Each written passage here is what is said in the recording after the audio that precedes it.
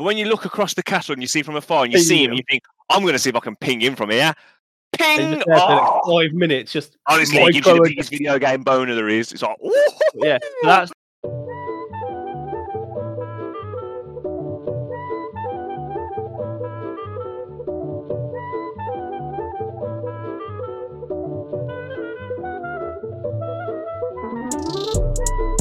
Yes, Vincent. Vincent. Yes, Vincent. Vincent. Yes, Vincent. Vincent. Yes, Vincent. Hello, everybody. It's my pleasure to welcome you all back. You're listening to the That's a Vincent Gaming podcast, and as always, I'm your host Josh, also known as That's a Bingo, and once again joined by my co-host Daniel, also known as Vincent Jules. How you doing, Dan? I'm doing excellent. Episode 12. And we've got a guest. I love having guests because I love chatting all the things under the sun, especially when those guests have grievances against me. So let's bring it on. So yeah, I'm looking forward to it. Speaking of that, it is a special week. We are again joined by a special guest. This time it's weekly listener and long-time friend of mine, Ethan. How you doing, dude? I'm doing all right, thanks. I'm thankful that you've invited me onto this podcast. It'll be it's a long time coming, but we just needed to find one with your expertise. That's all it is. Yeah, I wouldn't say I have one. But... Wow. This is the closest you got. This is yeah. If we did this podcast a few years ago, I think you would have been like a mainstay guest.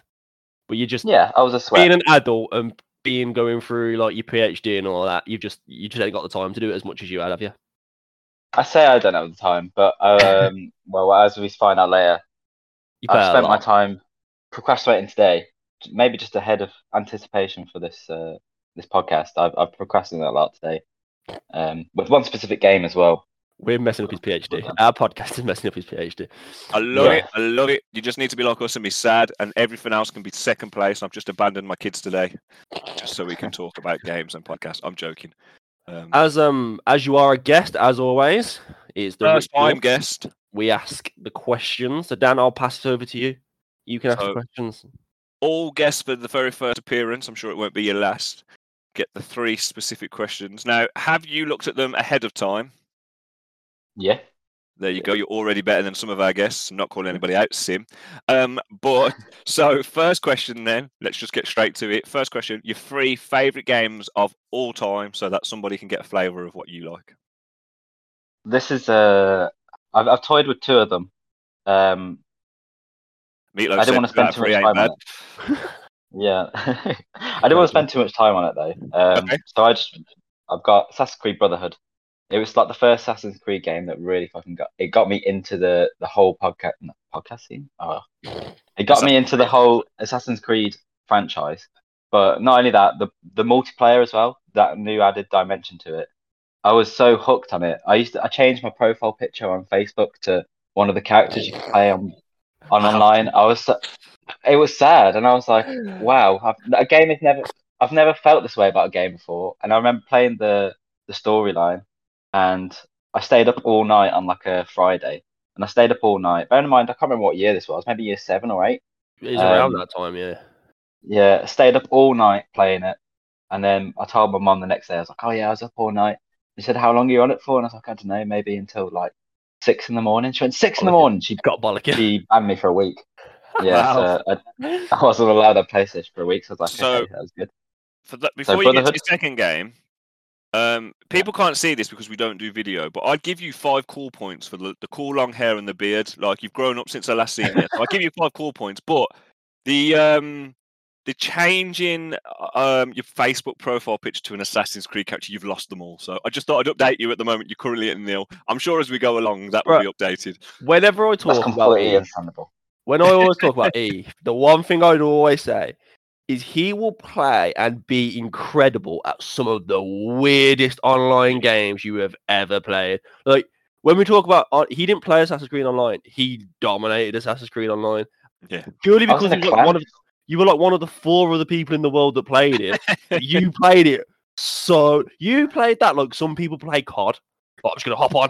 Honestly, go up on COD and play a good 4 hours of Assassin's Creed Online. It was just so weird. Honestly, it was so addictive, and then the fact that I got into a clan as well. I was playing with like this minor YouTuber at the time. I was like, oh, this is cool. And I was doing better than him as well. And I was like, Why haven't I got a YouTube channel? I will give you that. You were a demon at Assassin's Creed. You once made me play. Made me play with you, and it was just me walking about getting assassinated from nowhere. Of like places I can't even see. It's the only time I've bullied in a video game. So that's number 3. Well, yeah. Yeah. I've a last minute addition. I've put Pokemon Ruby. Wow. Just because the amount of hours I've put into that game when I was a kid, I don't remember ever having a PlayStation 1. So from PlayStation 1 up to PlayStation 2, and I probably got PlayStation 2 quite late as well. I had a Game Boy Advance SP, and my God, what a console, if you can call it that. It's a handheld console for the DS, isn't it? Yeah, that I rate this pick massively, and it's so different to what anyone else would pick. I got a lot of flack from Cam. He messaged me when we was talking, ABCs, and he was like, "You put fucking Planet Zoo as P and not a single Pokemon," and I got all of the shit, which is quite weird because you guys really, I'd say you two miss Pokemon's big hype. Pokemon's big hype is my age, not your age. It was bigger when you came out, but it was better when we played it. That's probably true. I think it's Gen 3 when it's my favourite gen is when I'm from like the original 150. Yeah. My favourite gen is when the starters were Torterra, Piplup, and Chimchar. Yeah, that's ridiculous. Gen 4. It's Squirtle, Bulbasaur, and Charmander, and there's no others. Move on. Which one was Ruby? See, what gen's Ruby? I didn't care about Ruby. I think I don't know if it's 3. I can't remember, but it's the only one I actually ever played. I didn't care about any of the others. What were the starters? Was it Torchic? Torchic, Trico, and Mudkip. Yeah, okay. What a trio. And Trico, what a G as well. No, Mudkip is easily the best there. There's no way. We can't argue about that. That'll just take too much time. That's Pokemon Ruby. That's number 2. I rate that as a pick. It's individual and I like it. And you've explained why, and it's a good pick. And then number 1, it's got to be The Last of Us. Another game that it captivated me for ages. I remember sending an email. I must have been is this year 9, year 10? I think maybe year 10. I remember sending like a fan email to Naughty Dog, the creators. Love it. Saying just how much of a perfect game it was. And the weirdest thing about it was that I didn't even the first time I saw the whole campaign and everything, I watched this guy play it on YouTube. I watched him play it twice, and then I bought it, and then I played it about 4 times in a row and completed it in a row. I knew exactly how to. I completely killed it. No, you killed Dan. Look at him. You have. You can't again. Guests can't see Sal, but Dan's gone. Dan is not in the shot. Dan is crying. Oh man! You sent an email telling them how good of a game it was. I just love that they were like, "Boys, we've got 10s across the board," but that means nothing. Ethan has sent us an email. By the way, you're on -5 points. I knew I was going to keep a track of your call points. It was a feature that I completely started just for a joke. I am going to keep this going because that is hilarious. It's going to go down. The more time, there's going to be like an inverse correlation. The more time, the more it's going to go down. I've always liked you. You've always made me laugh. That's hilarious. The thing is, Eve loves Last of Us more than anyone I've ever met. Oh, of course. He sent an email tonight. Hasn't played Last of Us 2. What? That's bringing me on to the next point as well.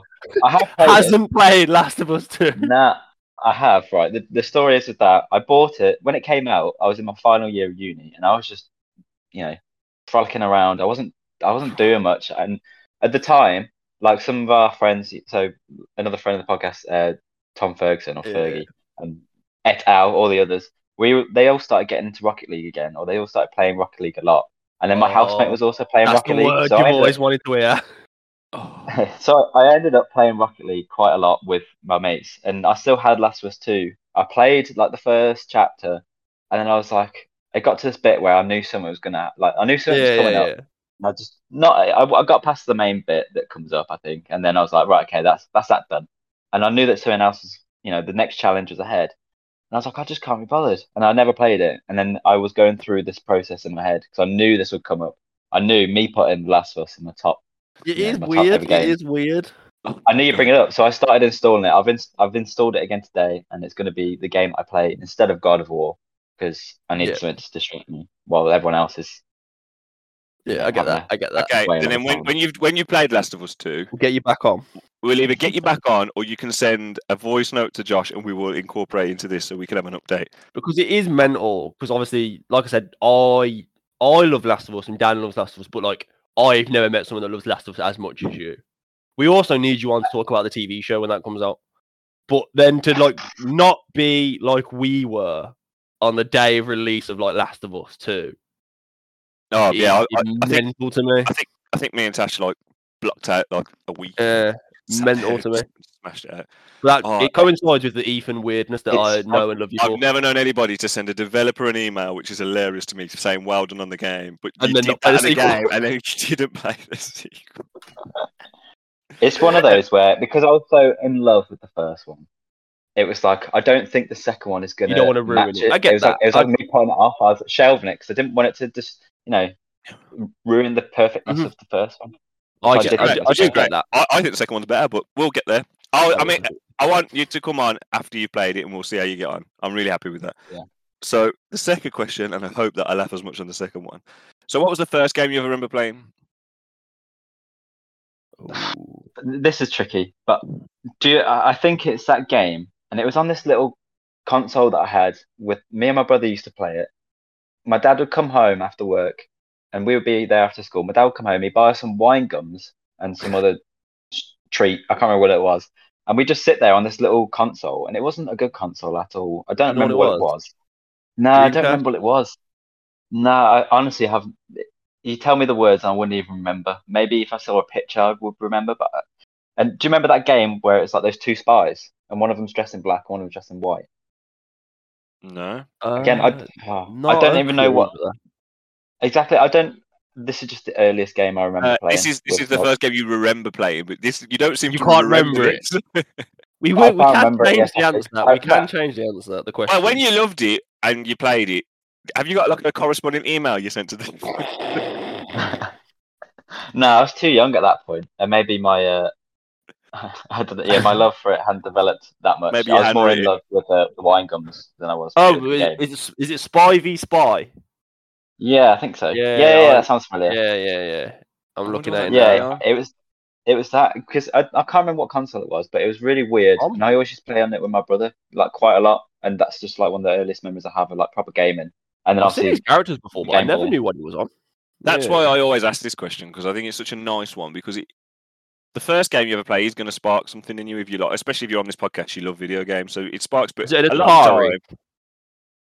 lot of the time as well, it's like you it's not just the games you remember. So when I said my answer was Sonic, but I remember playing it with my dad. Josh, I can't remember what Josh's answer was, but he said he remembers playing it with me. You can't remember. It's that's the bits that we like, isn't it? So and that's the reason why it is old. The reason why it's not emotional. The reason why there's emotional connection as well. Playing it with my brother, it's literally like the only thing that we have in common. Me and my brother, like. We would used to fight all the time, but we would still game. Like the only thing that we would do together. Shared for the whole time. Yeah, and like he's still messaging me now. Like we're not that close. Like we talk every now and then, but most time when he's talking to me, it's about games. So yeah, it's one thing we share. That's commonality. Why I love gaming. I love it because me and Josh speak through gaming a lot. But to be honest, this is just one of the things we have in common. Like me and Josh are basically the same person. Wadley. It's crazy. And then my third... Not your opinion. No, not in opinions, but that's what makes it more fun, I think. It'd be a boring-ass podcast and me and Dan just came on and agreed. Yeah. So the third question, and it is my favourite question, it's a bit of a weird question, is if you could make a game, so it can be a remaster, a sequel, one that hasn't been made, or genuinely a completely new thing, your own, that you could think off the top of your head, what would it be? I'm going to cop out on this one. I'm going to say a game that has been confirmed and that is in the process of being made, but it should have been made a long time ago. And so that I think every fan of this franchise said this is what needs to happen. Assassin's Creed Project Red. That Assassin's Creed set in Japan. Japan. It is everyone's mad for that. Yeah, it is a shocking fact that it hasn't been made sooner. They've done it too late. Because there's already been a few Japanese kind of like games, like this kind of exactly like they've already kind of put their mark on that market now, and it's. I think like... I think It's a they Hail Mary. finally caved in Hail because Mary. of the other games have come Yeah, out. yeah. They've seen the success of Ghost of exactly. Tsushima, and that's why they've done it. I don't understand if you've got that much of a fan base and they're all shouting for it. It's a slam dunk. Pretty much. It could have been a 7. It just could have been a 7 out of 10, which most Assassin's Creeds are. It could be a 7 out of 10, and people would still love it and buy it. I think Yeah. because I think Assassin's Creed, because it's going, I think it's outwardly now going downwards.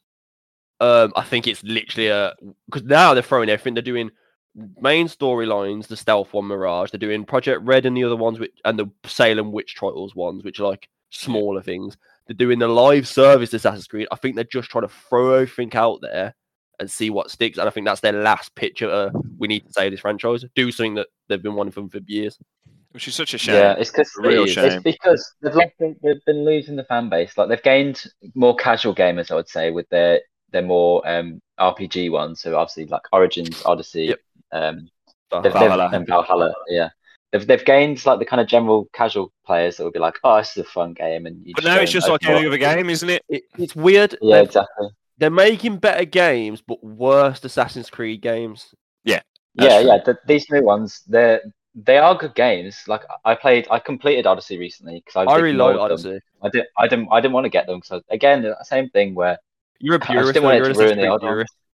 I am. So I was like, well, I know they're not really like Assassin's Creed games, but I bought Odyssey like last month and I completed it. I put like 80 hours into it, and it was a good game. And they tied in some of like the myths quite well, but there's just no element of how is he an assassin in any way, or she, whoever you choose. How are they an assassin in any way?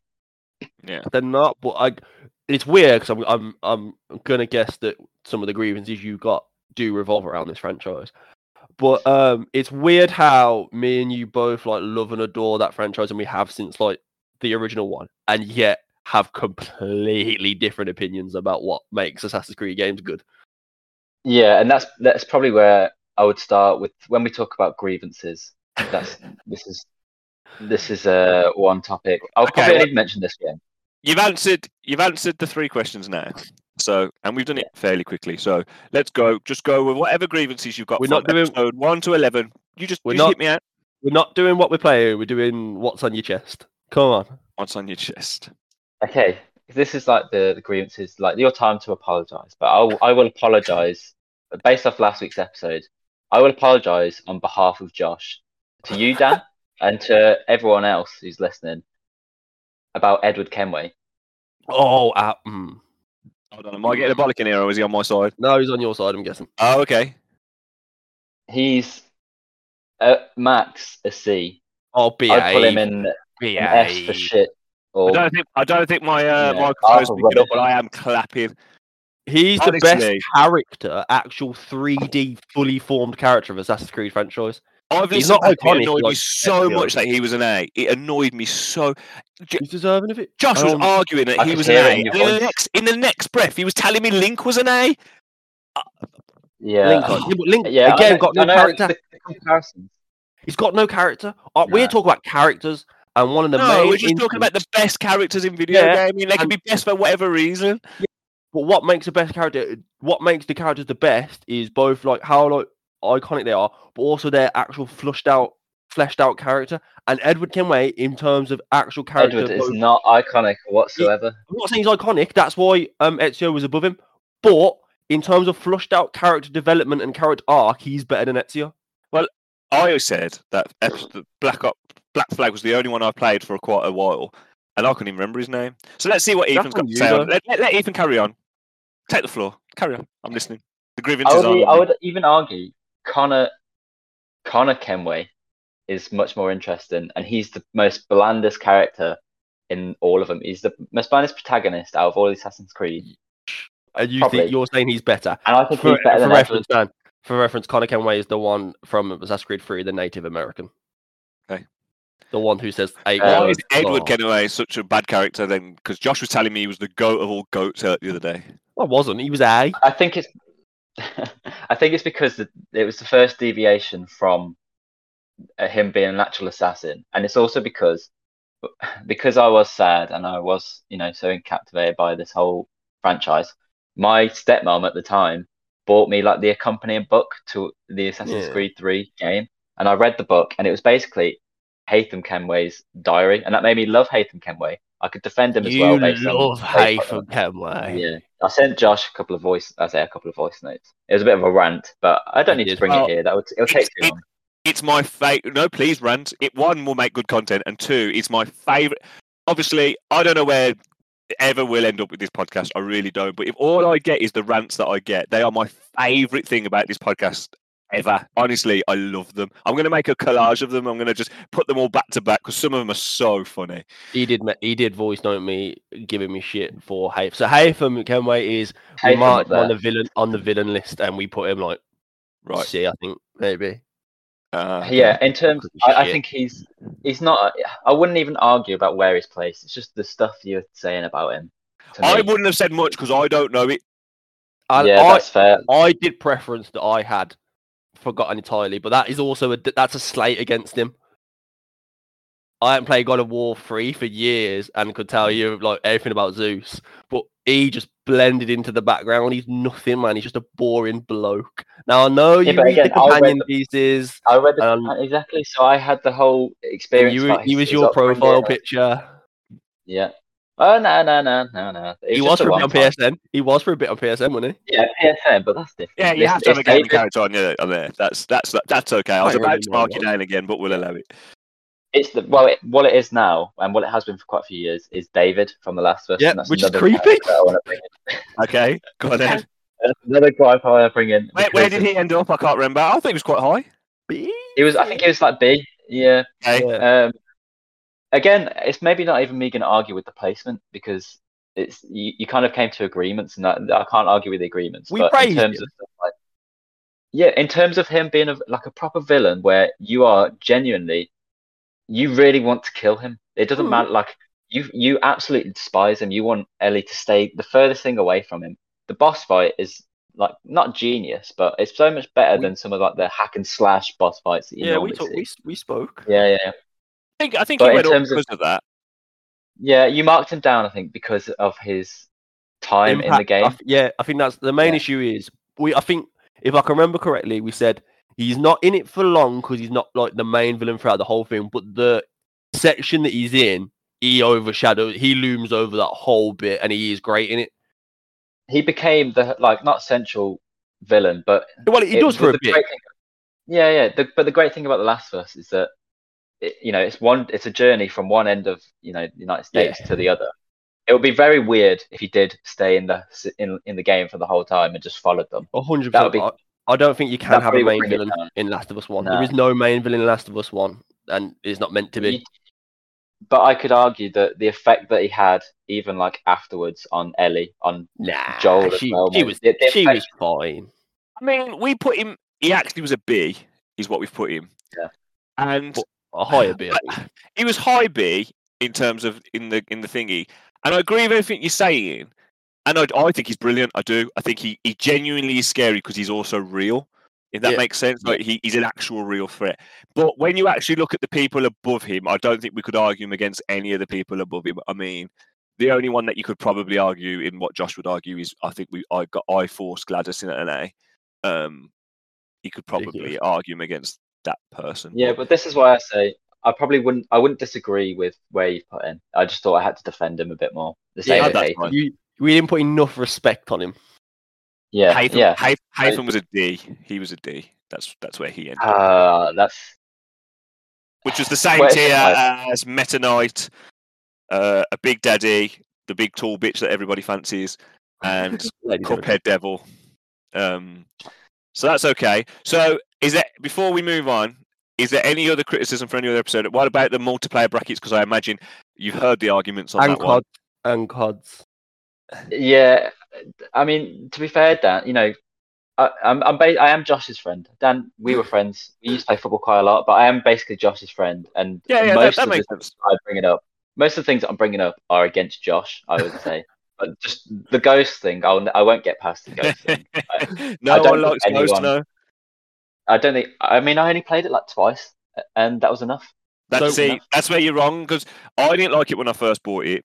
But it was the first Call of Duty on PS4, so it was the only one we had. So we kept going, and you just learn maybe not learn to love it, but it's better than it's given credit for. It's not trash tier. That's what I was saying. I felt so much validation. So not long after we did the tier list, we all went out. We went out with a group of our lot, and we was discussing the podcast with them because there were a lot of them were listeners. I was like, so what about Ghost? And everyone simultaneously at the exact same time, it's fucking shit. Which is fine. Your brother is wrong. But I put to you, I played more Ghost, and I always thought Ghost was bad when I thought about it. But then when I actually think of the hours I played and some of the maps, it's not as bad as people say, which is what I was arguing for. It's the worst, Carter. And how do you feel on the, or do you not have an argument on it? Josh's ridiculous Grand Theft Auto versus Monster Hunter argument. You can't say anything. Yeah, that was. I haven't played Monster Hunter, but I could hear it in your voices about how much that hurt. And I do get the sense that Josh probably was chatting some BS about GTA, especially about content. Because I've done the maths. So we still haven't got into the argument about that. I will bring that up. We'll probably bring it up next week because I'm going to just debunk them maths that you've bullshitted. But we're going to do that next week. And I suppose you've never played World of Warcraft because that's another one where I've had a lot of slack for. No, I did play that. I understand the reach of it. I understand how instrumental it was in terms of the Overwatch game. knocking it out. Well. Not gone very well. You played Overwatch, didn't you? Yeah, I've played it. I used to play Overwatch with you. Yeah, I thought I can't. It was a very long time ago, but I was going to say I remember playing Overwatch with you. I don't think there's been anything other than controversial that I can think of. The only other thing I can mainly remember, there's been a lot of Tekken hate from a certain person. A lot of Tekken hate. Josh has doubled down. We're not going to go there, but there's been a lot of Tekken hate, and somebody really weirdly took the need to message me to argue with Josh's Scooby-Doo comment about Cyber Chase being the best Scooby-Doo. But other than that, I take that. I like the argument. I like that people don't like what I'm. Like I always say, we don't say stuff to incite arguments. Everything I say, I 100% will back to the day I die. But you're very stubborn. Yeah. Now, before we move on, if this is the criticism section, I just want to say before we do move on, he's getting quite a lot of airtime on this show at the moment, and he is coming back on for some more episodes, so we will discuss it in the thingy. But Ellis, you can absolutely F off, okay? Sending me absolute rubbish voice notes telling me how good Scorpion is and he's better than Sub-Zero. You can just bore off. You and Josh can get in the bin and go kiss each other. He's not better. He just is. Sub-Zero. And I am doubling down on that one. So, okay. That's fine. So, I think that's all the criticism. Unless you got any more that you want to raise? Where do you think on the Scorpion Sub-Zero? I don't have that much of an opinion because whenever I played it, I just thought they were all quite cool. So it never really crossed my mind to pick one. But fire beats ice. That's just fact. It does, but also on Pokemon, ice beats fire as well. To be fair, Dan's argument is hard. I do feel sorry for Dan. So Ed Boon, who makes Mortal Kombat, has gone on record multiple times saying Scorpion is my favorite character of all time. Nothing. So every time you watch trailers and you see Scorpion kicking Sub-Zero's ass, it's purely because the creator of Mortal Kombat has deemed it that must happen. So I could just go well, you know what? The creator said it, so it must be true. I would say he's better because he's blue. I say he's better because he's yellow and has fire. That's the argument. So let's move on. Yeah, let's move I on. enjoyed that. That was very fun. And they were good answers. They were good answers. So now we're moving on to the topic of the week. So we got Ethan on because I would say out of us three, I know some of your mates do it as well. But out of us three, I'd say we are the earliest, biggest adopters of VR technology that I know. I don't know anyone else other than us three that have gone into it as ridiculous because as a medium, it's class. It's class.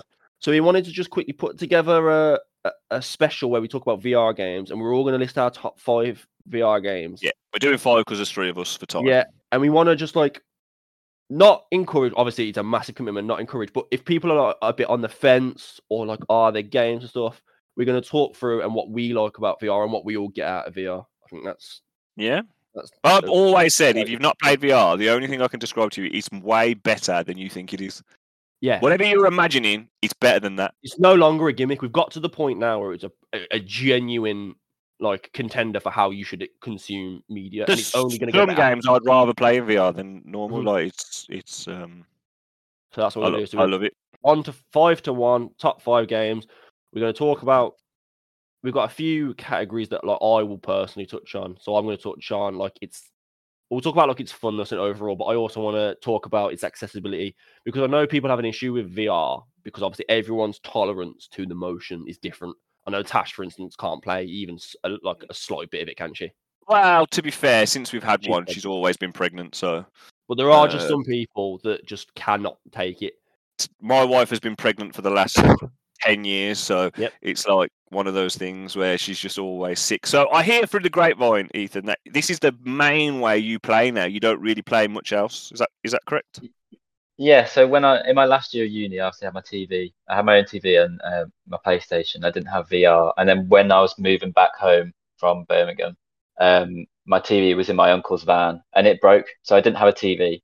And he offered me a TV. He said, "I've got a spare one you can have." And I just said, "Oh, we'll sort it out at some point." Never sorted it out. And then instead of me just getting that new TV, I thought, you come around and play. Josh has got an Oculus. I was like, that doesn't need a TV. That's what you use, an Oculus. So are we all? Because not all my games are on Oculus. I have played PlayStation VR and Oculus. But no, mine and yours is we both have the. I don't know what's called. The Meta Oculus Quest. Meta Quest now. Meta Quest 2. Yeah. Meta Quest 2. My little brother has got the PlayStation VR as well because when he saw that I had when he saw that I had a VR console, he was like, "Oh, I need to get VR." My little brother's, he was 9, 10 at the time, so he really wanted it, and I don't think he even played it, but I played on his a few times. I don't think it's anywhere near as good as the Quest. It's not because the motion controllers aren't that readily available, so not many people have them, and then that's what takes you out the immersion. The new one comes out in Feb. They've just announced it, but I love the fact that instead of getting a spare TV that was offered to you, you went out and bought a £600 VR console or like a £400. VR Most people don't spend £600, Josh. You spent £600 because you decided to buy that and every VR game there was, and a strap, and the special strap and the extra hard drive. And is the strap not better? Yeah, it is. Yeah, there we go. The strap is better, but also my friend. So basically, my friends from uni, when I met up with them, we went to Manchester back in like May, and I brought my headset because I thought that would be a good idea. It is. And straight away, my friend Laith, he was like, "I need to get one." And he bought one within like 2 weeks, and he bought loads of different stuff. He bought like modded stuff for it. He bought like hand controllers. We were playing table tennis, and he bought like table tennis extensions for the controllers. He's bought like an actual different headset, like different cloth on the lining, different actual like adjustable thing. But it is way better than even the one that we have, Josh. Yeah, I can't imagine. They're so much more convenient. If you're paying, they are so fun for a console. I could barely I didn't want to pay 150 or something for an extra strap, but I don't think I could play it without that strap now. Yeah, because mine broke. My uncle broke mine at Christmas, and I sent off a request. Like, send me a new one. I said it just snapped. It shouldn't snap. I was being, typical moaner. But it loves an email. Loves an email. Yeah, it loves an email, as you know. So maybe that's another mine. He amended it onto the end of him writing, "This is a perfect Oculus game." Yeah. And then so while I was playing I had to play with the original strap, and I was like, "How on earth do people do this? How do they do it?" It's uncomfortable, and the battery life in the extra strap so much better. It's just good, and it's amazing. It really is. I love playing it. It's fantastic. I think we just get into it. Who wants to go first? Because obviously we'll talk more about it. I don't mind going first. So the way this works, Eve, I know you've listened to the thing, is when we do our little bit of an introduction, we say it. If it's on your list, say so, and then we'll talk about it whenever it's on the highest point in that list. Now, what I am going to say is, for content and content alone, when I made up my list, my number 1 and number 2 was Resident Evil 4 and Tetris Effect. Now, they might be on your list, they might not. Don't worry about it. We'll talk about it if we do or not. They were those 2 games. Now, the reason why I'm telling you that now and not there is because I have spoken to death on Resident Evil 4 and Tetris Effect. Tetris Effect is the best Tetris has ever been. In VR, when you're watching all the whales go over your head, it's amazing. It's the best way to play it. I've never seen him so excited. Honestly, we got VR. I was like, oh, do you want to play Resident Evil? Do you want to play this? No, let me go and buy Tetris Effect and I want to play it in VR. And he was. Is Tetris Effect? Tetris Effect has changed to Tetris Connected now, so you can play multiplayer. Can you do that on the Oculus? I'm not sure, and I don't want to find out. If not, Eve, let's play. No. Let's play. Yeah, I'll Tetris the life out you, boy. Because Eve's one of them people that are absolutely schooling me, and he'll be like, "Whoa, Dan's good at this," and then Eve will go and spend 3 weeks and become the master. I'll see him on the telly. I know what he's like. He'll end up like absolutely schooling me, so I don't need my ego bruised like that. And then Resident Evil 4, exactly what I did with chess. Yeah, I've heard. He keeps asking to play me at chess, and there's no point. I don't play. Scared. I am scared. You get nothing playing me at chess. Eve should come round and we should play board games. Yeah, board games. I'll lose to all of it. I'll lose, but then I'll go and study. That's fine. He's like Doomsday. You beat him, he just learns his weakness. We'll arrange that. Don't worry, we'll sort that out. So, and then Resident Evil 4, as I've mentioned 1,000,001 times, I'm actually going to stop talking about how much I love it. But they made it in VR. When the remake comes out, you're going to dedicate a whole episode. Oh, I really am. But when they made it in VR, they didn't just port it in a shit port and put it on VR. They completely did, and it's the best it's ever been, and it's the best way to play it. If you've never played it, play it on this. But I've got a feeling that's going to hit somebody's list, so I'll talk about that later. So I haven't included those. So that way, I've got to rearrange my list. So I'm going to put in at number 5, Astrobot. Ooh, not bad. Not bad. No one's list, no? Nope. So it might not be on Ethan. So Astrobot is my only PlayStation exclusive. Okay. It's a for those that don't know, and we'll have to explain a lot of these games because people don't know. Yes. Many. Astrobot is a bit like a platformer, like imagine Crash Bandicoot, where you're going around the world and you're collecting things, but it's in VR. It's not like Crash Bandicoot, but it's. It's more. Yeah, it's more Ratchet and Clank.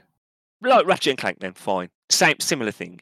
It's a 3D platform where you try to find all these things, but it's in VR, and you can't express how much that makes it better in terms of the way you're looking around corners, upside. It's so hard to get across why that makes it better. It just makes it better. It's not like a gimmicky VR where like they're running at you. You're just. It's like. You're over. It's like when you play as a kid. Yeah, like when you play as a kid, and you have a little toy set above you. It's like that. Like, you're just like looming over the toy set, but like there might be like a wall in your way. So to manage the jump, you need to like lean round and stuff like that. And you can look around corners, and then when he goes above you, you got to look up to see where he is. It just works, and it's so good, and it's definitely worth playing. The charm, music, everything is so crisp and clean. My only downside to the game, and the reason why it's number 5, it's very easy and it's not very long. It is very easy. And it's not very long. And I know, like, I find Crash Bandicoot and stuff like that easy anyway. It's the challenge on those games is they're not easy once to collect everything, but even Astrobot isn't hard to collect everything. I think the problem with it being saying the length of it is that they don't want to make a very long game because VR takes a lot out of you. No, yeah, I get that, but they could have made it and you could have done it in sections. And also, it was very early VR. They didn't know that it would be quite as good as it was. Would have the. I get why it's so small, but Astrobot is amazing, and it's probably the best. Astrobot popped off. Like a lot of people were like hailing it as like one of the best games that came out. That's what I remember seeing recommendations all over on YouTube, especially. So Astrobot popped off that much. That's the reason that the PS5 comes with Astrobot's Playroom. Yeah. It's basically unofficial PlayStation's mascot like now for the foreseeable future. Yeah, that's fine. But I completely forgot about that. That's a great shout. Eve, do you want to go with your 5? Yeah, well, my number 5. I reckon my friends who I play Oculus with and my uni friends, I think they'd probably be surprised at this one. But number 5, I've actually put Onward. Okay, stop talking about it. Yeah, I can see Josh. Stop talking about it. See Josh's face. But that's Josh's face is all I have to say. Which one's Onward? Yeah. The Call of Duty / Battlefield one. Right, okay. So explain what it is. Say no more. Yeah, so it's basically just obviously. It's on my list, higher up. Wait, Ethan can explain what it is, and then we can talk. Okay. Let Ethan explain what it is, but then we'll talk about views after. Yeah. It's basically like you are an actual soldier in a battlefield, and it's very realistic without having the best graphics. It's very realistic. It's quite diverse.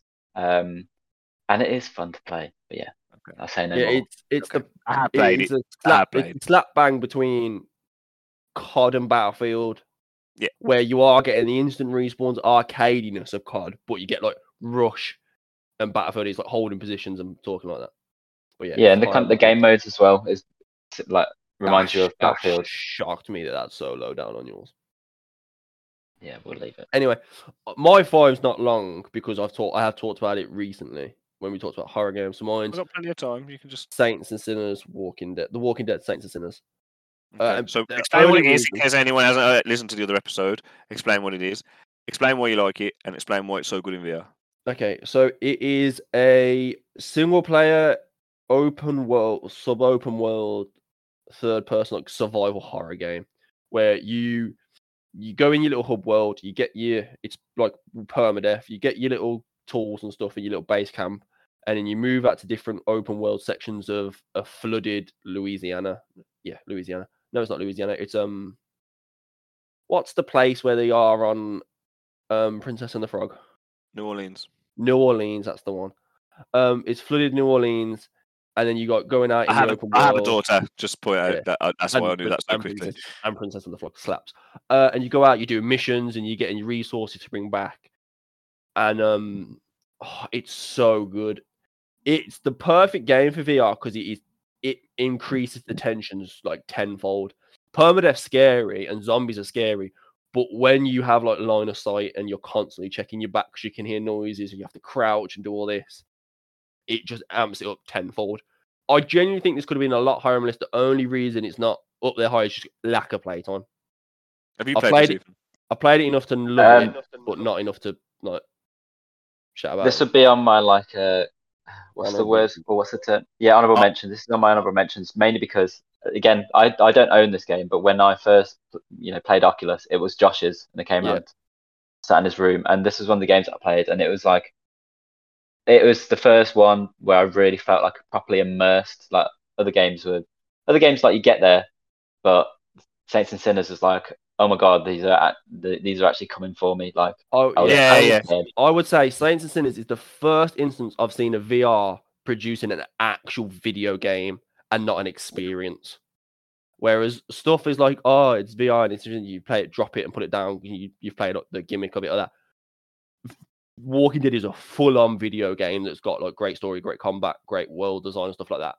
And it just happens to be in VR rather than a VR like tool. So I haven't played. So in context, I haven't mentioned. So I've played VR, PlayStation, and I've played Oculus. I've played a lot of Oculus, but I don't own one. I always play Washes. You play so I am looking to borrow it soon because there's a few things I want to do on there and finish a few things off. I have played this game, but I've only played like a horde mode. I haven't played the story, but it's something I would love to do. So maybe if I could borrow it again, I'd like to play that because I also want to finish off. I also want to finish off Resident Evil 4. So if you could let me borrow it again, then that'd be great. But no, it's great. The graphics are quite good for VR. The VR, it's hard to do graphics in VR because obviously it's such an intensive engine and stuff like that. But I would, without saying, obviously it's hard. So like Resident Evil 4 and Resident Evil Biohazard, which is 7, they're like ported over, so their graphics were already good. Yeah. When you design a game for VR, like from the get-go, that's when the graphics can suffer. But I'd say that Walking Dead is one of the best because it's a stylized graphics. You can get away with it if you stylize it and don't try to go for ultra realism. Yeah. But even with VR in general, it doesn't need to be like spick and span. It doesn't need to be immaculate because you're in that world. It doesn't, and if you do it stylized, like Josh said, it's got its own style. Like Borderlands, that kind of you don't care that it's not realistic. It's got its own style. And Saints and Sinners does that well. I would rather a game have style, substance, and like its own identity than have amazing graphics but forget about the style and the thingy. I've always said that. It's why people hate pixels and art and stuff like that, but as long as it's got its own identity, like one of my favorite games of all time, Celeste, it's a pixel art game, but probably looks like shit to some people, but it's got its own style and you get lost in that style. Huh? Some people hate pixel art because they say it's a cop out, but I think it's harder to do pixel art and have clarity than like to do anything else because obviously pixel art gets very. Because the problem is don't get me wrong, we love The Last of Us and The Last of Us 2 graphics. They make the game amazing. But what I don't want is somebody who can't afford to do Last of Us amazing graphics to try and make it look shit. I'd much rather you put your own style on it. So if you have to do that in VR, as Eve said, the immersion's so good. And everything's close, and you're constantly shitting yourself looking around, so you're not really paying attention to what the buildings look like because you're trying to. Like when you go into your inventory, you have to take your backpack off your back, and you have to look down at your backpack. Do you walk or flash? You can do both. Oh, you can do both. So what do you do? Walk. I imagine your tolerance is a lot higher because you play it quite a lot. Yeah, well, in terms of, there's one thing that I can't do, and with the analog sticks that you get on a Quest, you can choose to have like snap turns or motion turns. Smooth. I can't do smooth. That makes me sick straight away. I can't remember what game it was that I was playing, but I've always used snap, and then I changed it to smooth. I was like, oh, let's give smooth a go. It was Resident Evil, and instantly I felt sick. I was like, I haven't felt sick the whole time I've played VR. And as soon as 2 minutes into smooth, it's just basically, it's almost as if you're turning slowly, or you can change it. People have different tolerances and different things set it off. So when I played it at my height, I had smooth turn on, and I was running, and I'd be sprinting full pace around Resident Evil, and I was fine.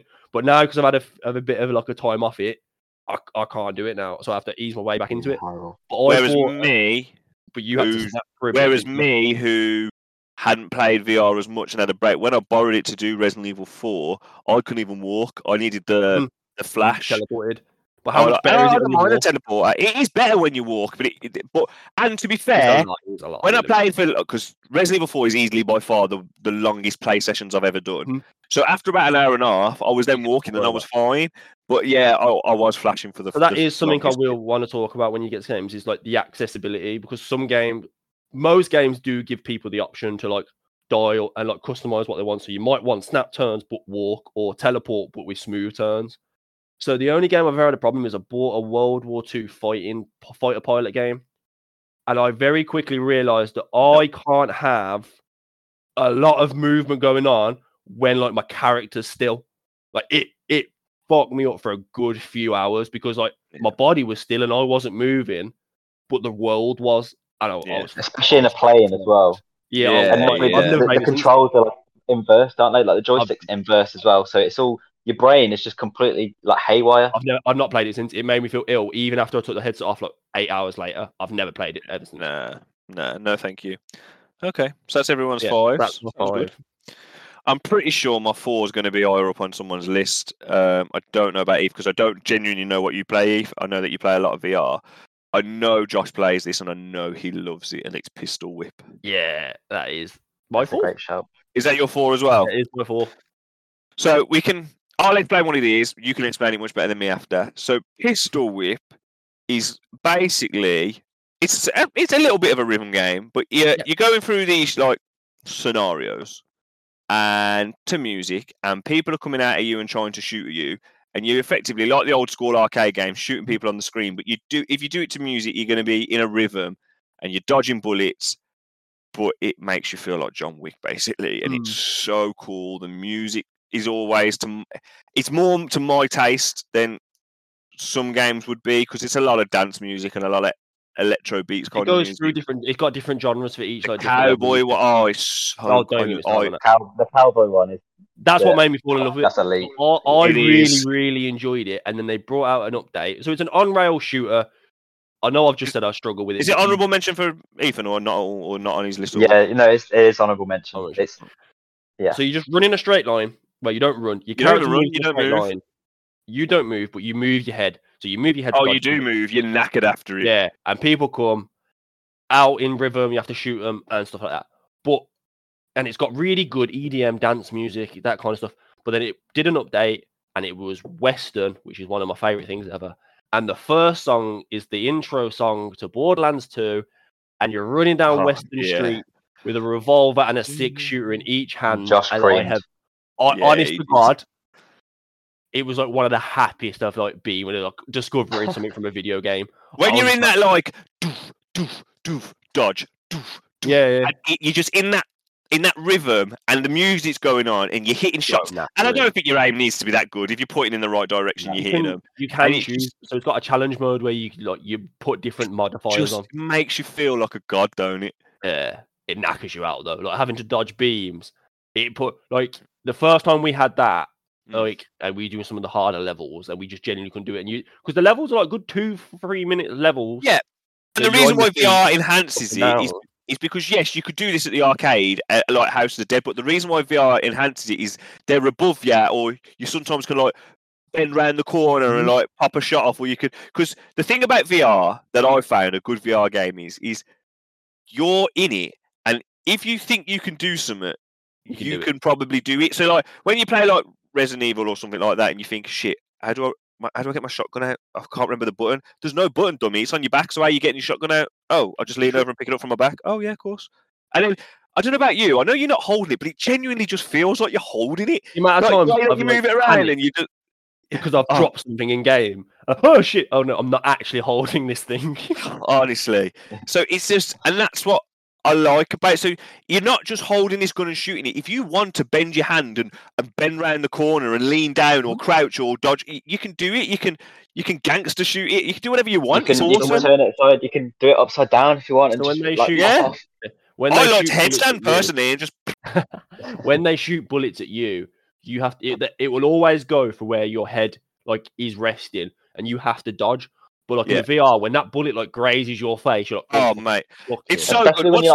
when you're concentrating on where they are. So you shoot, and you just see this bullet come out. You're like, right. What's the developer's name? I'm going to send him an email. I can't remember. I've also had a. It's Devolver Digital, isn't it? Isn't it Devolver Digital? I've had it. That's their publisher. I've had a mare. I've just thought of a VR game that's not on my list. Oh, don't worry, it's on mine. Okay, that's fine. And if it's the one I'm thinking it is, you're an absolute sausage. It's because I played it. The one it is because I played it, did everything with it, and then never played it since. It can't be the one I'm thinking of then. But we'll get to it. But yeah, Pistol Whip is so good. It's a great workout. It's more tech demo-y than it is a video game. But because sometimes I like VR. It's Beat Saber with guns. Yeah, that's a good way to describe it. Beat Saber's also great. Beat Saber is great. And if it's on someone's list, we'll talk about it. If not, it's a great honourable mention. Beat Saber is that's great. Pistol Whip. I know we're all big fans of Pistol Whip. Pistol Whip / Beat Saber, because Beat Saber, you could literally equal it to this. I think they're really good intro games to get into VR. Yeah. Beat Saber has a Blackpink song, which gets and a KDA song. And a KDA song. So Korean pop for the win. League of Legends for the win. So what's your 4, Eve? My 4. I don't know if it's in any of yours. It came out, I wouldn't say a while ago, but when it first came out, I suggested it to my friends that I play. I was like, we should check this out because we could play it. We're always on the lookout for co-op games that we can play because most of the time I jump on, I want to play with someone, not just because I'm lonely, but just because it's just fun. I am lonely as well, but it's just fun. Come round, we'll play board games. It's fine. Yeah, it's calm. I mean, I'm only in Birmingham, so it's not like I'm so far, but. So this game is After the Fall, and I literally only bought it last week.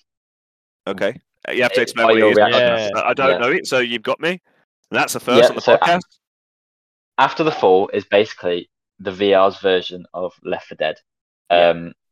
You team up. You can go alone as well. I tried it alone, and I got absolutely railed. It's basically Left 4 Dead. If you haven't played Left 4 Dead, it's basically they've got different modes. So you can do horde runs where you start from one area of the map and you've got to work your way through. But it's basically you against zombies. You do know you're going to make Dan want to buy this now. I remember seeing this and being like, I'll keep an eye on this. And this, if there's ever a Daniel Johnson game or a Daniel Johnson perfect scenario, it's 3 of us playing this on VR together. It would be sick, honestly, because they brought out a new update, and this is what made me and my friends buy it. They brought out a new update, and the customization you can get with your guns that you can use. So you start off with a pistol, and you basically go around. You've just got this single pistol. You've got different game modes. So you've got horde. You've got the horde run. You've got a harvest as well. You've also got a normal horde. There's lots of different types of modes that they've got just to kind of spice it up. So if you just want to stay there and do a zombies type thing.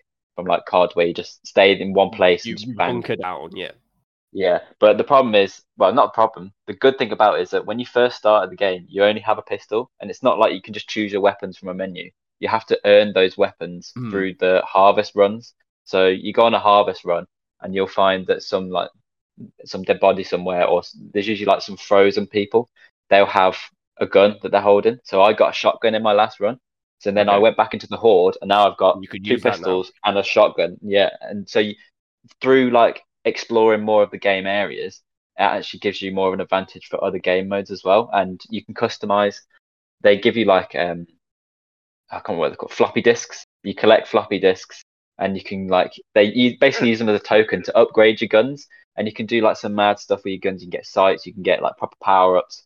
The new update to it has basically led to like a whole new wave of customization, and I can tell. I mean, I've only, like I said, I only bought it for last week, but I can tell this is going to be a game that I'm going to put so many hours in, and that's a big aspect of virtual reality games. Some of them you would argue that it's just a tech expo or something. Yeah, it's like, oh, look what we can do. Like the biggest one of those, I don't understand why people pay for it. £15 as well. Is that Richie's Plank experience? It's like £15. We did. Dad made them. Yeah, exactly. Yeah, but £15 to basically trick your old relatives into. You're never doing it again. TV. You're doing it once, and you're never doing it again. Exactly. So that was one of the biggest things when I was thinking about some of these games on this list that I've made. Replayability and being able to just pick it up and go straight back into it again. Something like Pistol Whip is good because you've got so many different songs. Beat Saber as well. Obviously, you have to pay for the songs, but that's a gripe. But I won't get into that. But after the fall, I can tell. Obviously, I can't guarantee, but I can guarantee that I'm going to play this quite a lot. I'm going to try and max out my guns and play it with my mates because you can just play it over and over again. So that's my number. Can I just say, you've done a podcast first because you mentioned a game that I didn't even know existed, and that's rare, really. I'd say for me and Josh. Would you say, Josh? I remember hearing about it. I'd say that's rare. No, what I'm saying is, it's rare for someone to mention a game that we've never heard. That game looks incredible. As you were speaking, I was watching a trailer. That looks so hard that we'll be buying that. Honestly, I guarantee we'll be playing that by the end of the week. You'll get a text at some point, I promise you. Yeah, I played it with my mates the first time, and it was good. We did one mission, and then one of my mates stopped playing. I know my headset died, and then they carried on playing. They completed the mission, and then I played it again the next. It was before football on Saturday. I was like, I've got nothing to do. I'm waiting for football. Football got cancelled in the end. Popped my headset on, and I was like, right, I'll do a horde by myself. It was just me with a pistol, and I got to like round 4, which doesn't sound like a lot, but I did pretty well. Yeah, but it was just literally me running around a mall with a pistol, trying to get ammo boxes. Like obviously in VR, you have to actually lean over, like whack open a box, grab the ammo, and then you have to properly. Well, you don't have to. You can change the reload settings, but eject the mag. Stick it in, I'm doing the proper motherfucking cock and everything. But doing all that whilst you've got like 50 zombies chasing you from different angles, they crawl across the roof, they jump down off the roof, they come through the windows, just where you think you can kind of like. Something that looks so good. Honestly, that looks so good. It's something only VR can do, and I really want to play that. That looks amazing. I'd play that. Looking at that trailer, I would play that game, not in VR. And the fact that you can play it in VR, I'd play that. If you said to me now, can you play After the Fall? Because that looks like something me, Josh, and Tash would play. What I will say, what we're just looking at, if anyone's more familiar with, it looks like Killing Floor. It looks like Killing Floor more than, that's what I was going to say. That's what it looks like more than Left 4 Dead. That's exactly what I was about to say, Josh. I guarantee I'll have that soon. Yeah, he's coming tomorrow. He's coming to mine tomorrow. Up and we'll play. He's coming to mine tomorrow. 4. That was 4. That was 4. So we do need to move on, but a little bit of a move on. So number 3. I'm going to need your help here, boys, because I know it's probably on your list, so it's a good thing so we can move on, but I need your help for the name of the game. Okay. I'm really sorry. Again, I've been caught short again. What's the name of the game where you're on the castle with a bow and arrow, Josh? That is In Death Unchained. In Death Unchained. On Death Unchained. Is that on someone else's game? On list? It was only in Eve's. It was in my honourable mentions, but it's a game that I have pumped so many hours into. That's only many honourable mentions. The game I sent Josh daily videos of. A game you got last week has knocked it out. Yeah, exactly. Josh, I'm telling you, you need to upload on the Instagram. You need to upload like maybe one of those clips where I'm just popping off headshots, bam, bam, bam, bam. This is all he does. I get 3-minute long videos of entire like Unchained death runs. I tell you what, Eve, You explain what the game is because you know it more than I do, but I just love playing it. It's basically just like a medieval setting where you're up against zombies for some reason and knights, and you have like mages, like druids that they also shoot at you as well. There's different levels. So you start off in oh god, I can't even remember what you start off in. I can't remember what it's called. You progress through. You played this game wrong. Yeah, I played it wrong. So there's a horde mode that you're best off to just go to horde mode. But what actually is, it's a roguelike dungeon crawler. That's how I remember it. Bow and arrows. Yeah. We're going around. You're going around this level. Shooting arrows, and my god, it feels good to headshot people with a bow and arrow. And you go through and you get to the end of the level and you do a boss. It's like Binding of Isaac, VR, and you only have either bow and arrow or crossbow. If you use a crossbow, what's great, and Josh, and if you'll know what I'm on about, is because there's a castle, so you could be going down these long, like windy, like on the top of the castle outside. Yeah, fighting the ones in front of you is awesome. But when you look across the castle and you see from afar and you see him, you think, I'm going to see if I can ping him from here. Ping! For 5 minutes, just honestly, it gives you the biggest video game boner there is. It's like, yeah, that's the section that me and you are most familiar with. Eve plays the game and plays the tower defense mode. Oh, okay. I have done the other mode. I think I got past the level to. I can't remember what the based off. It's based off a book. It's got like Purgatory. I can't remember what the other ones are, but I got quite far into that one, and I thought it's a little bit boring. I'd be like, I've killed this boss. Good. Yeah. I was like, oh, yeah, because at one point I was struggling. I was like, oh, I just can't do it. And then literally I had luck, and then within like an hour I sent it again. So it was really easy. You just have to do this. And then I prefer the horde kind of mode where there's basically a portal that you have to defend that's got loads of lights. And you're just kind of like sat on the side, and they come from different areas, and they have to try and get into the portal. What I will say is, balloons.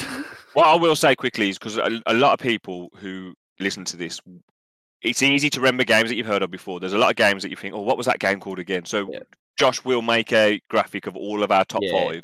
And we'll put it on Instagram so people can have a look at if they like the look of this game. But my God, that's my number 3 because I think it's awesome. Josh, I think mine might be on. Oh yeah, go on, Eve. You're 3. I want me to go 3. Okay, I think this could possibly be in some of your lists. And I think, how do I? Yeah, I'm just gonna go for it. It's Walkabout Mini Golf. Oh, it's further up on my list. It's on my list. Yeah, okay. I'll leave it, but I think. Oh no, sorry, it's my 3. Yeah. So it's your 3 as well. So okay, so we'll skip that because it's higher on mine. Yeah. It's higher on mine, but yeah, we'll get to it. Because trust me, I will talk about that game now. We'll skip to 2. So I'll 2. Start with my 2. Okay, yeah, you start with your 2. My 2 is Blade and Sorcery. Okay.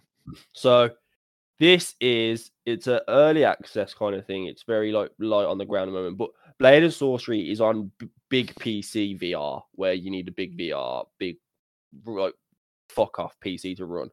They cut it down a bit, trimmed a bit off, and they got a VR for Oculus Quest now. Mm-hmm. And it is the modes they are. You can either have a horde-based mode where people run at you and you pick up different medieval weapons and you're like in a gladiator pit stabbing and doing magic, or there's this little roguelike. Fucking love a roguelike dungeon. So you pick your weapons at the start. You pick your weapons at the start out of all the weapons. So you can have like a scimitar, a maul, a battle axe. And you go in and you go through this castle, this like riverside castle. And it is, I don't liking this game because it turns me into a psychopath. But like the feeling of like you've got some like a woman running at you with an axe and you just perfectly time your swing and you just like decapitate her. But then like what Dan says, whatever you do can work. If you want to like jam your spear into her head and then throw a spear with a head on and pierce a woman into another wall, you can. Or like you can pick up a shield and like throw your shield Captain America style and knock someone out and like take their arm off. And it's like VR is perfect for 2 things: shooting guns and stabbing things. Yeah. Those are the 2 best things you can do in VR, and this is the best way of stabbing people. We'll talk later on. Golf. What Eve said earlier, but there's some sports that lean to it. That's what you want to do. You want to shoot. It's golf. But you can play that sort of stuff. You can't go out and shoot things. You can't go out and stab people. I get what you're saying. VR is perfect to do things that you can't do in reality. And when someone runs at you and you just are in them or blocking with a shield and you stab them or using magic, it's so good. Like, and they're like, it's knackering, but like the amount of stories I've got and like Lucy's video recorded me like going into like barbarian rages on a VR, like just because in my head I'm looking like a twat, but in my head I'm like fighting 4 like people with a twin-handed axe. You know what I mean? It's just it's so good. It's what you bought Gorn for and didn't like. It is. It's the perfect way to do melee combat in VR. There's no better than that game. The problem I had with it was that when I bought it, I don't know if my Quest was, on low battery or I'd just been on it for a while and the performance has dropped. But I bought it and I was playing it and it just felt really tinny and really horrible. Like I was trying to grab the heads and stab them, and like the grabbing wasn't working. And sometimes the blade wasn't working. I was like, okay, well I'll just do some magic then. And I couldn't get to grab some magic. And then because obviously I played in Death so much, and the bow and arrow mechanics are literally perfect. You can't touch it. I went into Blade and Sorcery, got the bow and arrow. I was like, yeah, see how this is. And I shot, and it was like a really limp arrow that just went, and just like hit the ground. I was like, you kidding? I thought I need to cash in on the refund because obviously you can get a refund on it. I was like, I need to cash in on it. I would say I saw it got updated. Play mine. Yeah, I'd either say come around and play mine or try it, and then if you want to do it by again, because you have that problem where like the syncing is quite difficult. Like every now and again, it won't register 100%, but it's a marvel the kit works in general. Yeah, and with PC as well, that game is. I imagine it's way better. Like I said, we've got like the light version, but still, like when you used to get like a game off the App Store and you put in light version, you get like the cheaper one. That's what this is, but it's still perfect to what it does. Fair enough. So what are we on now? Number 2? Yeah. Right. My number 2 is Super Hot. This is the game that I forgot. Have you ever played Super Hot? Yeah, it's in my honorable mentions. It nearly came close, to be honest. It nearly came close. How you forgot Super Hot? I played it, loved it, done everything, and then I've never played it since. I love Super Hot. So for those that don't know, Super Hot, you can play it non-VR, and I kind of want to see what that would be like. I don't really get it, but anyway, Super Hot is you basically go through these scenarios where one scenario might be, right, you've got 3 people, one's coming from the right, one's coming from the left, and the other one's shooting you, and you've got like a gun to your side, and you just have to run that scenario as quick as you can, and you might be like, right, I'm going to pick this gun up, I'm going to shoot him, and then I'm going to throw this blade at him so that they're at the same time, and you just have to basically like trial and error until you get there. If you're boring, you trial and error, and you get through there like doing something really boring, like, I'll pick this up. The most boring way to take that scenario is like, I'm going to pick that gun up, shoot 3 bullets, get through that scenario. That's what boring people do. I'm picking up the pistol. I'm throwing the pistol at people, and I'm thinking, I know what. Yeah, the gimmick is they're running at you. They won't move. Time only moves when you move. So you've got to think about like, right. So I can move over here and pick up this sword, but then they're going to advance 3 steps, so then they might shoot me. Or if I pick up this dagger, I can then throw it perfectly and take out 2 of them. And honestly, trying to get through the scenarios is one thing. Trying to get through the scenarios and feel like a badass is the coolest thing ever. And it works so well. Oh, can I smash this bottle and stab him in the face? Yeah, you can. Can I flick up the gun and catch it? The best thing, when you shoot somebody, when you kill someone and their gun goes flying in the air and you catch it. But catching it normally, oh, well done, you caught it normally. Pretending that you're spinning around and catching it from behind you to then shoot. Oh, yeah, I'm the Matrix. And it's so cool. I mean, you two have played it. How you miss your list, I'll never know. So it's like if you move at normal pace, the game just plays like a normal game. But like you can literally just not move, study the environment, and be like, okay, this is fine, and then slowly move to see if one of the scenarios is both of you are reaching for the same gun, and you're slowly moving, thinking, am I getting this before him? Or do I have to abandon ship and go for a new plan? Yeah, but then you might get there and you do get it before him. But because when you grab it, you move so much that the sniper on the thing shot you. Yeah, so I can't do that first. Or like you deal with something over here and then you look left and you've got a bullet like 4 centimeters for you, but because you're not moved, it's frozen in time. You're thinking, well, now I'm fucked. So you have to try and get a frying pan. Running it just makes you feel like a badass. Oh, it is good. Oh, it's incredible. That was actually the first game I played on VR at Josh's house. It was the first one I was like, no, listen, this is what you need to try. The experience of like slowing down time, it can't go wrong. Well, it can go wrong, but when you pause, I don't know, it's so hard to explain. Yeah, and when you're so immersed into it as well, and you just like Josh said, you turn around, there's something you haven't spotted, and all of a sudden it's massive. But then you've got the time to like calculate everything. You feel like a Terminator almost, where you're weighing up these different routes and you're calculating. Okay, well, there's someone over there that I need to deal with, but they're not that important right now. You move a little bit and you see there's another guy appearing at the corner, and it's just you're keeping you on your toes whilst also toning down like it's not so fast paced and but when you explain it doesn't sound that good, does it? I'll never forget explaining it to my dad because he plays VR. What I was about to say is that because of its functions, our old man played it and basically completed it because it's not can you react the fastest, can you move quickly, can you press all these buttons. You can just methodically take your time and just jolly good just because when everyone plays it first, it's really like panicky and shit. And then after like a good 2-3 hours, everyone's just doing it at a leisurely pace because they know the speed. And another good thing as well is, and I know that we might have mentioned it before, but just to clarify, great thing about VR is our dad can play. Now, my dad, he's played games with me all the time, but he normally likes a fighting game and he'll like Sonic from back in the day, but he won't play anything else because he can't remember, he can't move the analogs accurately, so he can't play shooting games. He can't remember all the controls. But there's no controls to remember on VR game. It's Dad, you press that one to pick something up and you let it go. The rest, do what you think. So he's like, well, how do I get that bottle? And he's like, Dad, you're asking a stupid question. You get that bottle, boy, go over there, pick it up. Now, sometimes you look at it and you end up walking into the wall because you feel like, but the Oculus has got things to stop that. Yeah. But it's just, and that's what's so good about it. It's so intuitive. It's like, I don't need to be told. I know this picks up. So if I want to pick that bottle up and smash it over that guy's head, I can do it. And then he'll drop his gun, and I'll pick his gun up, and I'll shoot him up there. It's got a nice style to it as well, and it's it's nice. I really like it. Again, stylish, not the best graphics. I wouldn't say I haven't said it about the other one. What I say is I would say Super Hot is perfect beginner because I don't think it's intensive on you at all because you take it at your own pace. Yeah, I agree. I think in terms of like because Blade and Sorcery, I'd say like that's going to take some getting used to. You run, you're stabbing, you're moving. That will make you feel sick if you're not used to VR. Super Hot will not. If you don't have a VR and go out and for whatever reason you decide to listen to this podcast, you think I'm going to go get one. If you go out and buy Super Hot VR, you will be so impressed. You will be able to play it easily. You can't believe it's perfect. It's the perfect starter game, but it's also not just a starter game. It's also great on its own right, and that's why it's my number 2. 100%. What's your number 2? Your number 2. My number 2 is a sports game so I guess my number 3 was sports game. My number 2 is a sports game, and Josh, I don't think ever got this. Maybe he did, but I've never played it with him. It was going to be something else.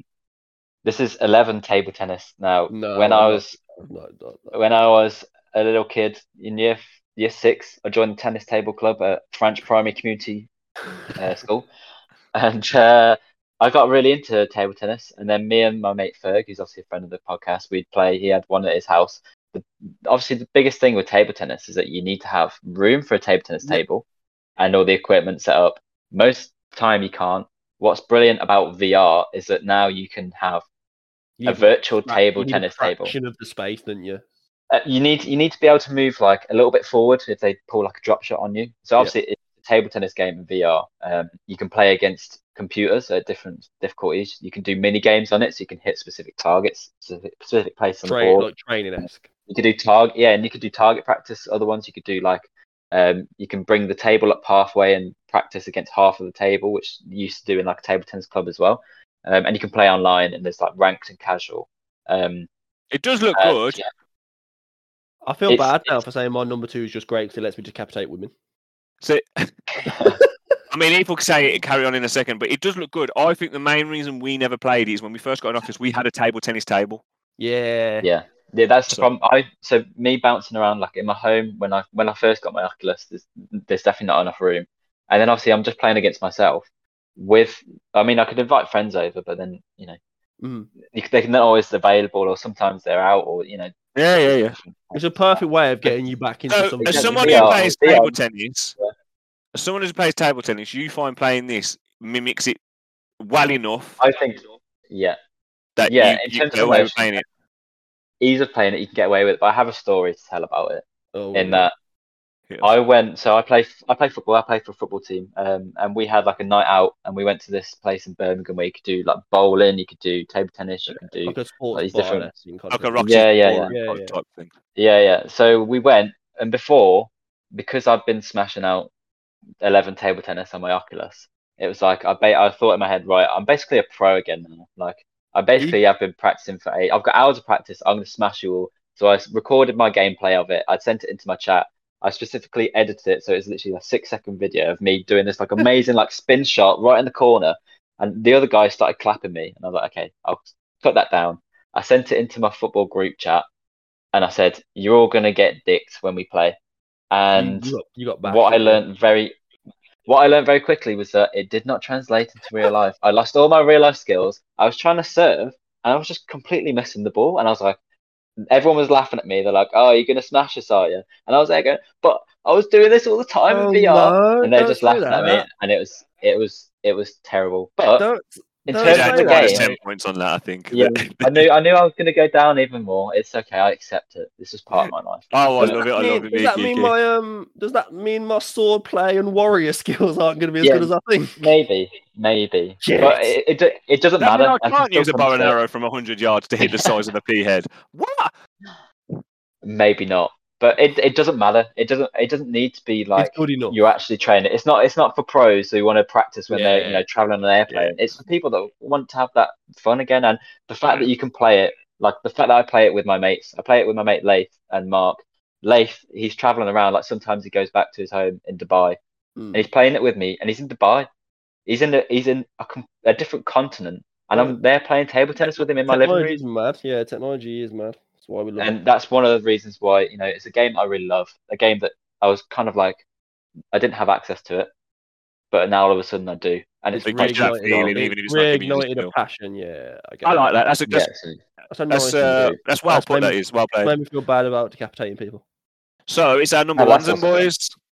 Number ones. Who wants to go first? Well, I'll go first because you know what it is. Oh yes, shit, of course. So my number one is Walkabout Mini Golf. Walkabout Mini Golf. I have played this game more than any other VR game. It is, for those that don't know, it's mini golf.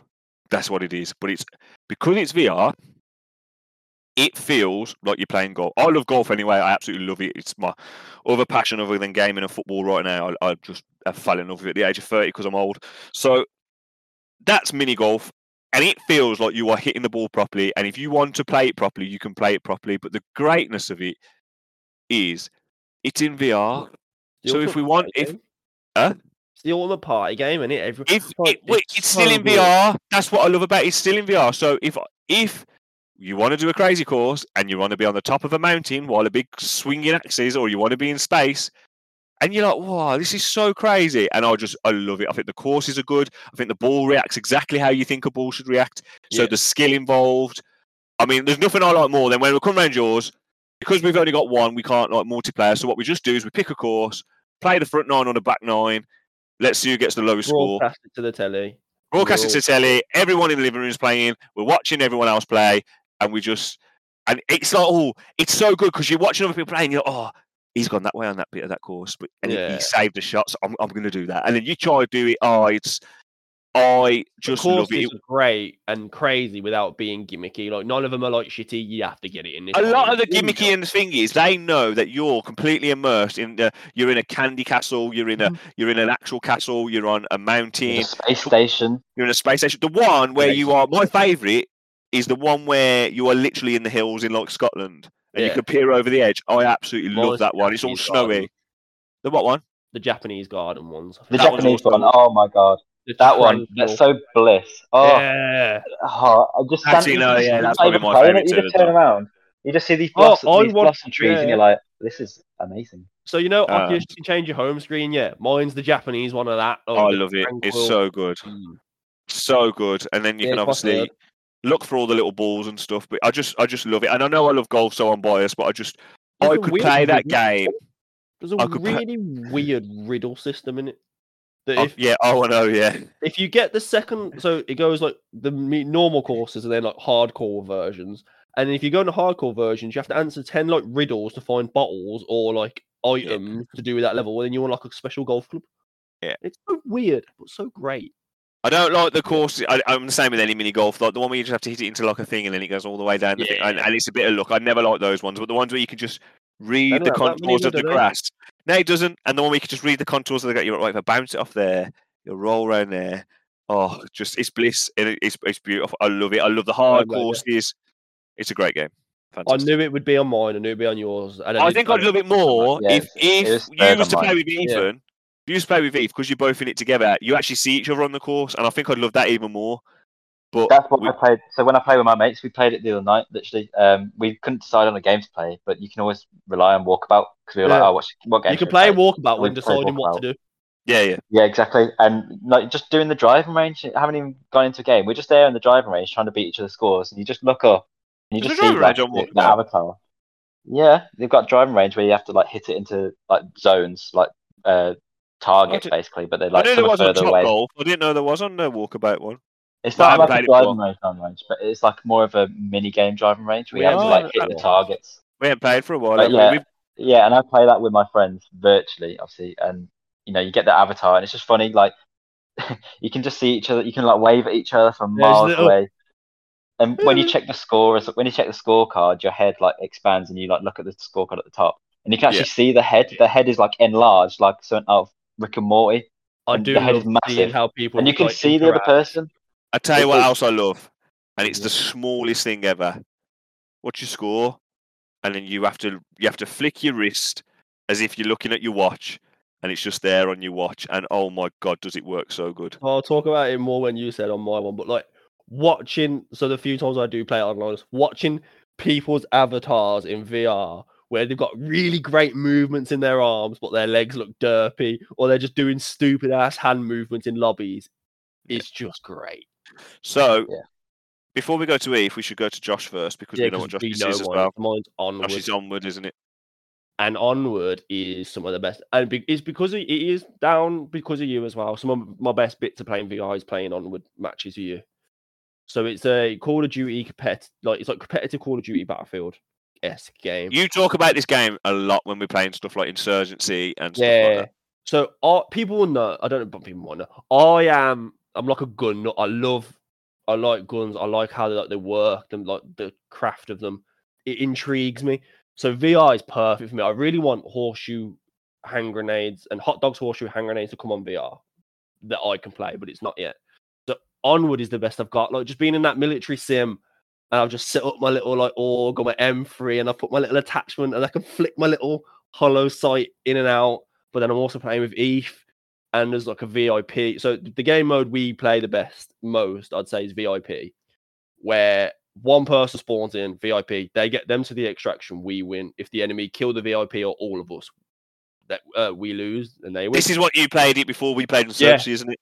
So like you all just spawn in the lobby and you're all just chilling there, like just like dancing or fucking like hitting the nail. Like when you're in the lobby and they're like, right, boys, someone pulls out a whiteboard. Writing on a pen, like draw the peanut. Yeah, like A team's gonna everyone go left. Everyone draws a peanut. But then like some people like right, some people go A, some people go B, and like E's got a riot shield, or we're both holding behind cars, like peeking around, and it just works so well. Like there's been times where I fully lay down with an M249 saw with a bipod LMG, just lay down in the middle of the living room. Belly to the floor, just watching down sight lines, waiting for like AI to run in the middle so I could just hose them down. And it's perfect. It is basically it's COD VR or Battlefield VR. Before Eve talks about it, because he never talked about it and it was his number 5, I'm just going to quickly chime in. I've only saw Josh play it once when he streamed to telly, and another time he said, well, do you want to go? And I played it once. I jumped in, I walked in, the bad guys came and started shooting at me. It was so immersive that I got to shit myself. I dropped my gun.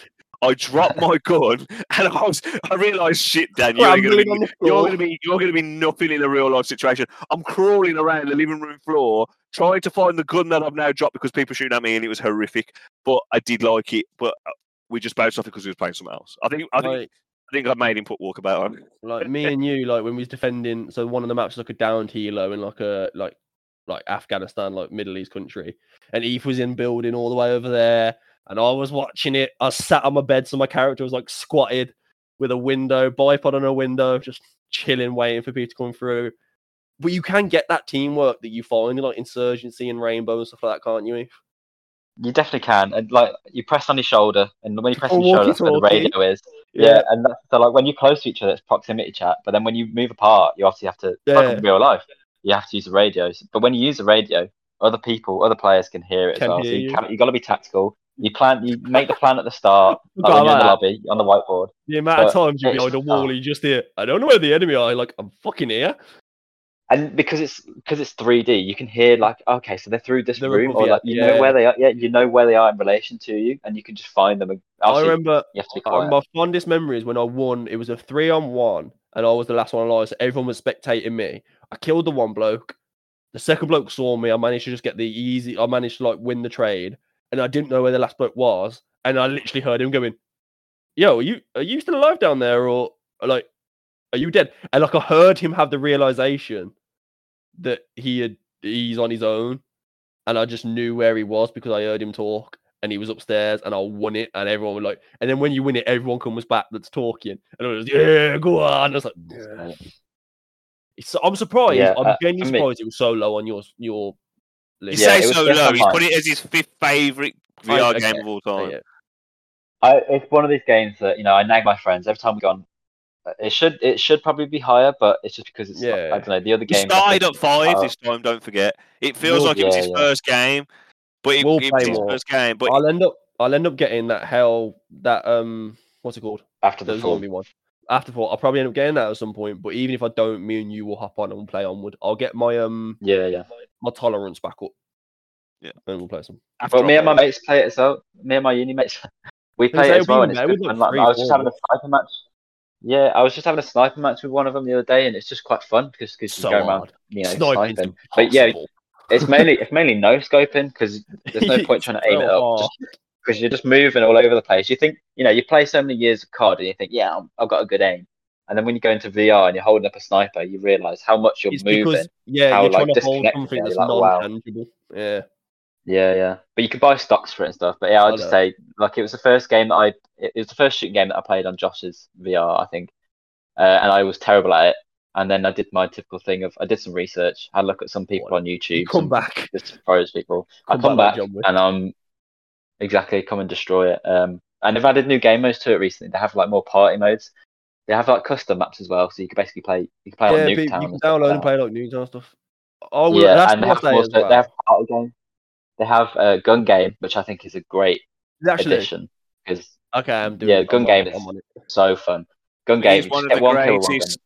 Gun game is one of the greatest game modes ever invented in any game, and more games should do it, and they definitely should do more.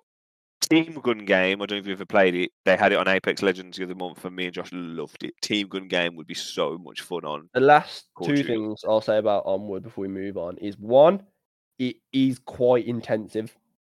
So I wouldn't suggest it's like, especially if you go online, I wouldn't suggest like it's a first game someone picks up. Yeah. And two, I love the fact that after years of playing as many games with guns as it is, that when I was given a gun, I automatically knew how to reload. Like, I knew, right, click this button, flick it out, put it back in, HK, slap the thing on an MP5. I just instinctively knew how to do it because I'd seen that animation. And it's mental. That's crazy. The only time I didn't know how to do it was with an LMG, because I couldn't find the catch to lift the flap up to take the chain out. I was like, yo, come on, you bastard. No, that's good. I didn't realise you actually had to manually put the bullets in as well, like the chain of bullets. You had to lift up the top, drag it out, try and drag it out and pop the bullets in, flip it back down, slap it down, cock it, and then you're ready to go. Oh, no, he's class. So then, Eve, what's your first game? Please don't say it's what I think. My first game is probably the one that you're thinking of, and probably the one that you are sick of talking about. It's Resident Evil 4. Oh, okay. I'll just go through basically why I think it's top, and I think it's top because in terms of the most complete VR game, it is there. The only thing it's lacking is maybe like a co-op mode, but I'm pretty sure that they're working on bringing that into it anyway. So, quick question before you carry on: have you played Resident Evil 4 before this? I didn't. Okay, carry on. This is the first experience. This is my first experience. I was never into it when I was, PlayStation. It's the best way to experience. I think I played Resident Evil 5. Okay. I think I played Resident Evil 5 for a little bit, and maybe I was too young and I got scared, and I never touched it again. I thought I'll never touch these again. That's fine. I just want to know where you come from. 4, yeah. Resident Evil 4, the most complete VR game in terms of immersion. They're not like the scariest things, but when they're coming at you, they're pretty scary. Even the first level, just again, as someone who hasn't played Resident Evil and I don't have those nostalgic elements, and I'm still putting it top, kind of speaks volumes to how elite of a VR game it is. Have you completed it? I haven't even completed it yet because it's one of those things that if I know I've completed it, it's completed, and then I can't come back to that story again. Can you play Mercenaries now? Yep. Yeah. Oh, you can. Because back in the day, you used to have to complete it before you got Mercenaries. That's why. Yes, now you can play Mercenaries. Yeah. So where are you in the story? I'm at is it the prisoner island kind of? Not that you go to the next island. Yeah, so you're right at the end with all like the mercs. Yeah. Military people. My problem is I've been wasting way too much ammo, so I'm kind of at a point where I was getting to the point where I've got not much ammo, and I really didn't want to finish it, so I haven't finished it yet because I knew it would be over. But I play mercenary mode, so I go back onto it and play mercenary, and mercenary is good enough to keep it satisfied. But I have to, nut up or shut up and just complete it at some point. But I haven't completed it. I haven't played it before on original consoles. The quicker you can start forgetting about it. And then it's the best way to play it as well. It's the best way to play it. It's so good.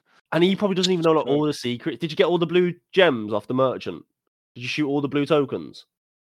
Yeah. The mini game thing. Oh, yeah, the medallion hidden in the map. There we go. You get a free gun. You get the red 9. I've done some. Make sure you shoot the Make sure you shoot the stick so the vat closes before you shoot the shiny. Yeah. Did you save the dog? I remember. When you was that? The dog, didn't you? You shot them at the start. I probably did. I've got a save clip on my PlayStation on Fallout 4 where I absolutely shot up a cat. So, the Resident Evil remake, you can no longer shoot the dog. You can't save the dog. The dog's not there. Yeah. But now at least you get to play the VR, the new remake, and be like, at least you can have now. At least you have some sentimentality to the remake. I have a feeling. I think the remake is going to be so good, and I feel like it's going to be one of my favorite games ever. But I still think VR might be my favorite way to play it. I think it's good job VR came out because I think if VR came out and you played the remake, I think the remake's going to be that good that you could never play any other version of Resident Evil, bar maybe the VR. I think every other version of Resident Evil is going to be... Chainsaw people in VR is horrendous. Yeah, Dr. Salvador. Welcome. Oh, Merchant. I love the Merchant. Don't get me started. I'll not stop doing that. Do you want to know a little thing that I find amazing about it? And it's so little that it's really not something to be amazed at it, but it's literally just having the guns and just throwing them up and catching them. Just you get your knife up, just throw it up, catch your knife, you maybe stab someone. And then you just a cutscene comes up and it's you it's more you watching it on the screen. You're watching the cutscene on the screen. You're just standing there and just throwing stuff up. I know it's not the best thing in the world doing it that way, but it does stop you feeling sick, and it's a happy medium. It's the only it's needed. It's a happy medium. I love because you can dual wield, so you can have a pistol. So I'd go for the entire game, shotgun in my right hand, pistol in my left. Pistol people in my left, and when it got close, flips my shotgun. But every time you shoot your shotgun, you then need to pump it. So you either need to holster your pistol or throw the shotgun up, catch it. You can just eat it. Nah, catch it by the pump and then catch it again. See, I still, even in VR, I know it's boring. One pistol bullet to the leg, drop to the knee, run up, kick them, get my knife out, stab them till they're dead, and I've killed them in one bullet. Every single person, shoot them in the leg, kick them, stab them, shoot them in the leg, kick them, stab them, rinse and repeat. I tell you what's mint in VR, absolutely mint. The boss battle in the barn is so good. When he goes all mink and he's climbing, oh my god, that's so good in VR. No, the house defense mission is terrifying in VR. Oh, the house defense mission is horrible in VR. With I was playing the bar one. I was playing that, and I was doing it in my living room. I was just sat there, and my mom was watching some great, I don't know, Celebrity MasterChef or something. And I was just there screaming out because that's the first time I played it, isn't it? And I was there screaming, and she's like, "Do you mind? I'm trying to watch Celebrity MasterChef." I'm like, "Do you mind? Do you get this on and see what I'm going through right now?" No, the bit where you lock up in that little hut and they all attack from all sides is very intense. Yeah. The fish battle, which I'm not the biggest fan of, the fish boss battle. VR in terms of, I liked it. So I liked the big fish boss battle the first time I played it, but on 11 completions. That's always the bit where I get to, I don't want to do this bit again.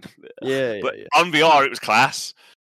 It was so, such a good game. Someone had to say they're good list, and we didn't have that much crossover. We don't mind people talk about VR when it's not Resident Evil when it's not Dan. I'm surprised your little fucking zero gravity disc game weren't in it.